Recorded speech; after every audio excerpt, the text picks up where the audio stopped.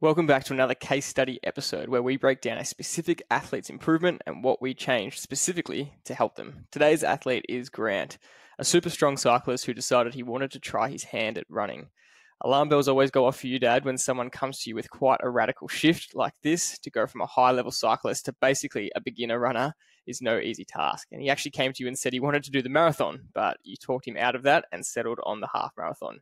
So take us through that starting conversation. What was this new ambition about, and what was the first conversation you had with him about what this was going to require? Just a little backstory. Grant is an exceptionally talented athlete, and over the journey, he has been at the highest level. He's won the Australian National Time Trial Championships as a time trialist. He's won quite a lot of road races. Been very successful as a road racer. Won teams time trial Australian titles.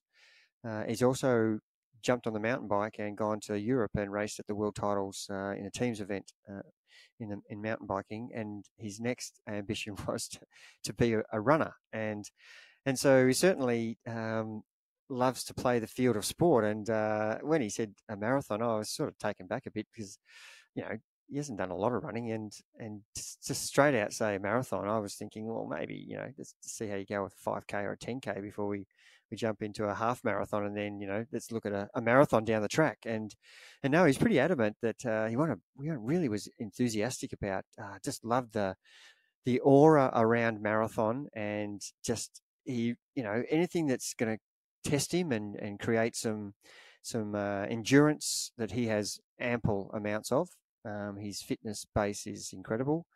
And he was absolutely keen to pursue the marathon. And it took a lot of convincing to point out that, you know, if you want to do a really good marathon first up, then you need to have a lot more time than you're giving yourself. I think this was, you know, middle of May, June sort of thing, and the marathon is October. So you've really only got June, July, August, September. You've got literally 16 weeks to train for a marathon. In my opinion, that's just not enough. But anyway, he'd entered the marathon before talking to me, and found out that when he went to enter, that it closed. It was full. There was no more spots. So he entered the half marathon, and I was quite relieved that we didn't have to pursue that conversation any further.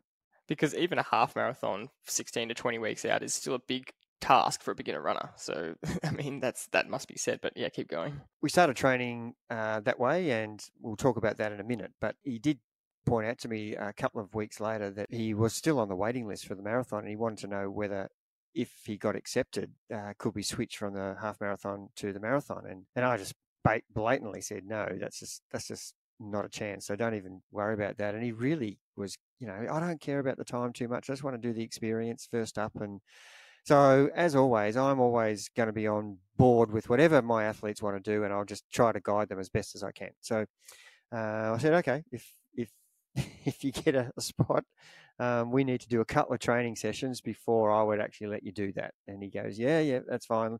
What do you got in mind? I said, well, you need to run a 30K, you know, between now and the next 2 weeks. And if you happen to get a spot from being on the wait list, then we can consider that after you've done this 30K. And he went out, and to be fair, he did a great job of running 30. He ended up running 28K, and he was pretty consistent and did a great job. I've got to be take my hat off to him. He performed quite well. So I was a little less worried, but I still tried to give him the voice of reason and said, look, you know, you've got all this work trip stuff where you're going overseas, and there's so many interruptions to your training where you're going to be jet lagged for a lot of it. You know, you want to go skiing during the winter. So let's just really forget about that. Anyway, he agreed to that, and we finally got to knuckle down, and a couple of those longer runs where he'd done, you know, some good 2 hour, and that 2 hour 30 run. I think that was a really turning point in his ability to perform better come October. So it was a really good discussion to start with about what he should and shouldn't do. And to clarify the timeline there, you weren't saying, just in case anyone was confused, you weren't saying go out and do this 30K attempt a few weeks into the program. This was much later towards the back end, coming up to the race where people were getting selected spots off the wait list, and he had a good base of endurance underneath him that you'd been training for. So he was able to cope with that 30K kind of attempt just to see where he was at. That wasn't just off a few weeks of running, because that would be irresponsible. So this is no, you're right, George. This is only 4 or 5 weeks ago, and he'd already done 3 or 4 hour 40s, hour 45s, hour 52 hours, and 2 hours 10. And so this was a jump from there to 2:30. Yep, exactly. So he wasn't a runner, so we had no real previous times to go off about what he was capable of. But you gave him a practice half marathon in the preparation, again, once he'd kind of really built up his fitness, and he ended up running a 1:45 in that practice marathon, which isn't all out, but that kind of showed where his ability was at. And then come race day, he's run a 1:35. So we're going to break down that gap and how he managed to achieve this, being a beginner runner, and where he come from, because the risk of doing a half marathon program like this and getting to race day fit, healthy, and executing like that, there's a lot in that for someone who's relatively new. So coming from a cycling background, how did you transition him to running? What was the process? Yeah, and knowing that he's got an enormous fitness base for a cyclist, and as everybody knows from listening to the podcast, sport is specific. It's specific to what if you do a lot of cross-country skiing, you'll be quite good at that. And there is a cross-reference from a lot of aerobic endurance sports, but the actual specificity of running compared to cycling or compared to swimming, even though you might have a fit cardio system, the nuances and the muscle responses are quite dramatic. And you would be incredibly sore if you just started running a full-on running program and didn't allow your body to absorb the load, so to speak, as you progress. So we used his cycling, and we continued his cycling training to try to keep his intensity with some training cycling sessions, and just started him with some really easy running. And he'd done a couple of runs before he started, and we really started down the track of a little bit of walk running, and really not pushing him as a runner, but just getting him used to running 20, 30, 40-minute easy runs. Once he'd established that he could cope with 20 minutes of running without stopping. In the meantime, we were still pushing him with some intensity on the bike. We couldn't do any endurance running because his body wasn't ready for it. So trying to get some 2 or 3 hours on the bike to keep his endurance going, and some leg strength, some hill work on the bike, some strength work. That was the stuff we did very early in the program, until we got to a point where he was able to run 50 minutes, 60 minutes without getting sore and pulling up with some niggly injuries. And that worked a treat for the first probably 8 to 10 weeks. And then the switch happened where we did less riding and more running because his body could cope with it. And he's a bit of a really good, strong, athletic type of a guy who really looked after himself his whole life. So it's not like he's had a period of inactivity. He's always wanted to push himself, no matter what sport he's selected, like I said earlier. And so his body coped really quickly, and the bank of fitness that we talk about so much on our podcast was made to be realized so quickly here by the fact that he could run 50 minutes, 60 minutes, and 70 minutes without really pulling up sore, and so we were able to progress quite quickly. And at no point were we trying to run hard. At no point. We were just trying to run longer. So the duration of his running sessions just gradually got longer. And I would say to him, just run easily, run comfortably, enjoy the running, enjoy the wind in your hair and the sun on your back, and just enjoy the scenery, and making sure that we're doing a little bit of intensity still on the bike, but less of that, and just getting his body to adapt to the load, and getting that endurance running in was the key. And then we introduced some hills. And once you start doing some strength work in your legs as a runner, you are going to be able to hold the pace that you want to from start to finish. That is the key reason why the athletes that we coach as runners, as cyclists, as swimmers, they can hold the pace because they've got the strength too. And it comes from these hill repeat efforts that we are absolutely banging on about, not only midweek, but on the weekend when you do your endurance run. You slow right down and you just find as much elevation as you can. We've said that many times, but a lot of people still do their endurance run where they've got 40 or 50 meters of elevation instead of 200 or 250 meters of elevation in their run or more. We're not asking you to run hard on those endurance runs, but we want you to get used to running up and downhill so that your leg strength is the thing that's going to carry you when you're tired at the back end of a 10K or 5K, a half marathon or a marathon.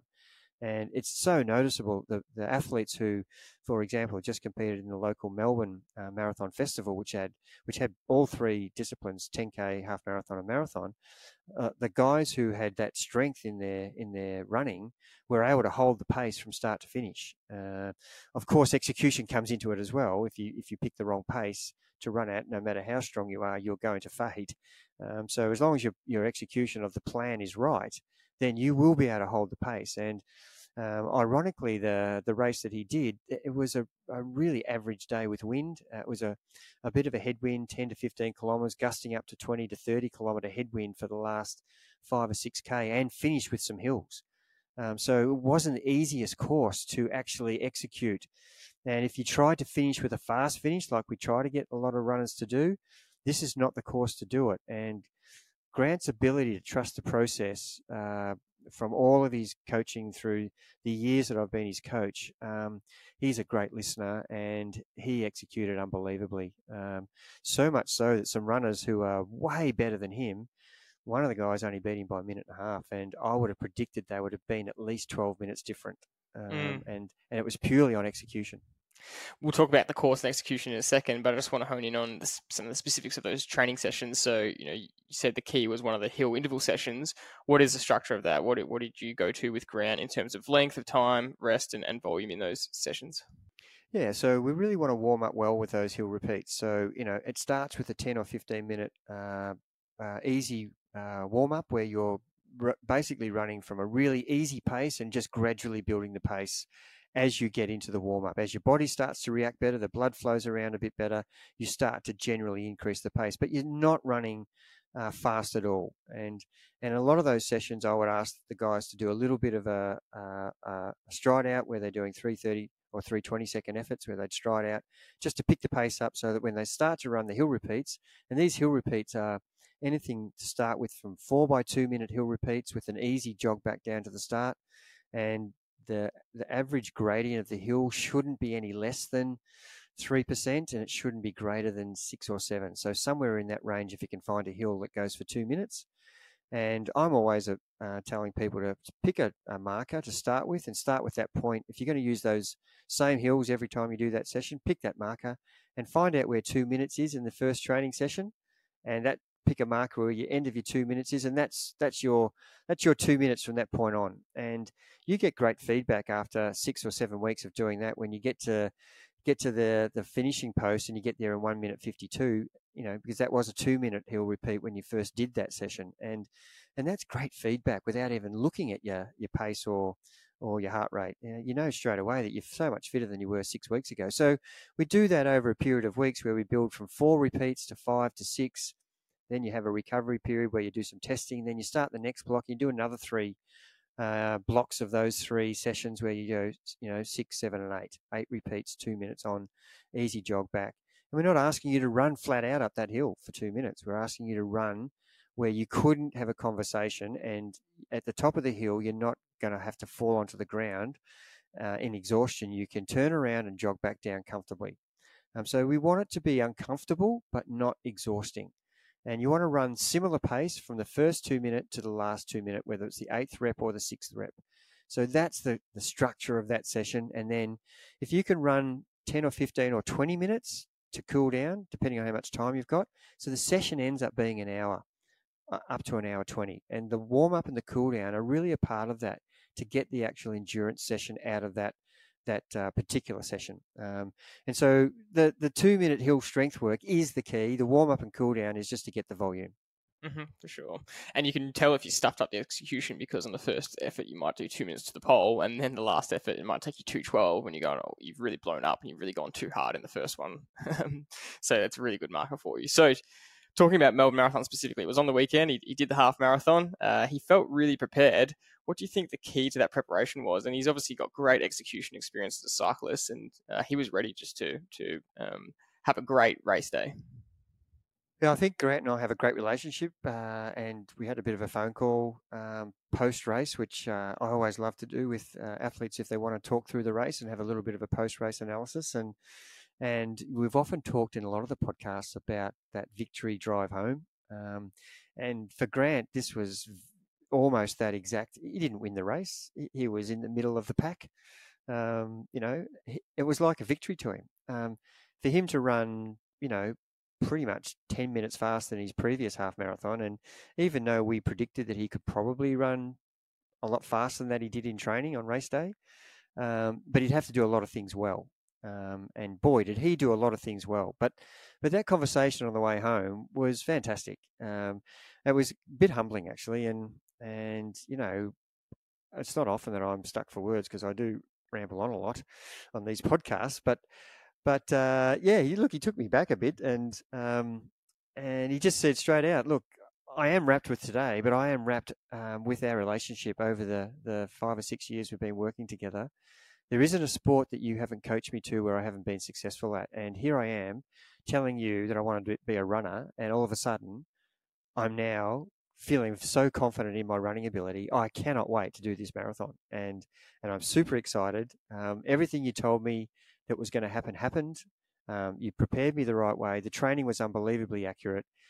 Even your race strategy and race plan, I felt super comfortable the whole way through. And I finished so strong, passing so many runners, and I just felt exhilaration from executing with a smile on my face. And he said, I just want to thank you. I'm just so grateful that I've actually met you and I'm part of Trivallo.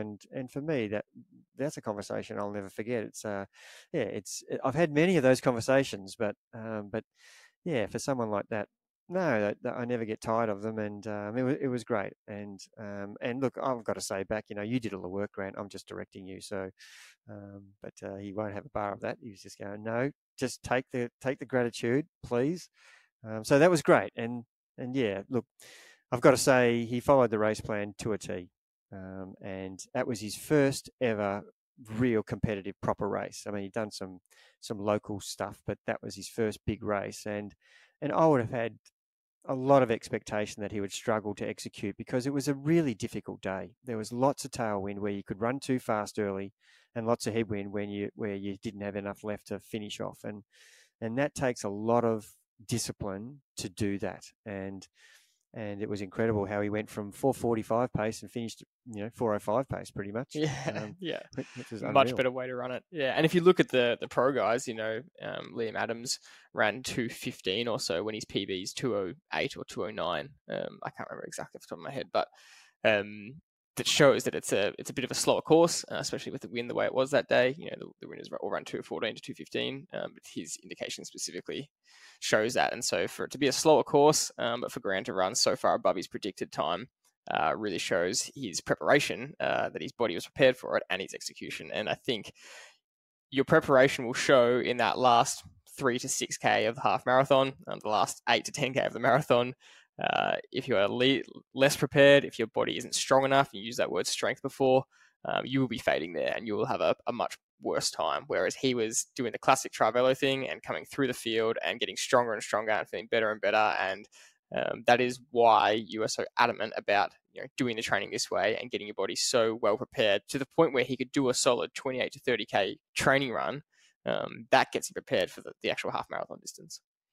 Yeah, and I keep saying to people, just don't underestimate the strength you get from that style of training. And it's a boring, repetitive training session, but we're not trying to reinvent the wheel. We just want to use sessions that are going to give us the outcome we want. And you can do 1.5 minutes or 2.5 minutes or 3 minutes up to, and still get the same outcome. But we know that this actually works, and we know that running your endurance run at a lower intensity, but getting as much elevation as possible, they're the two key sessions.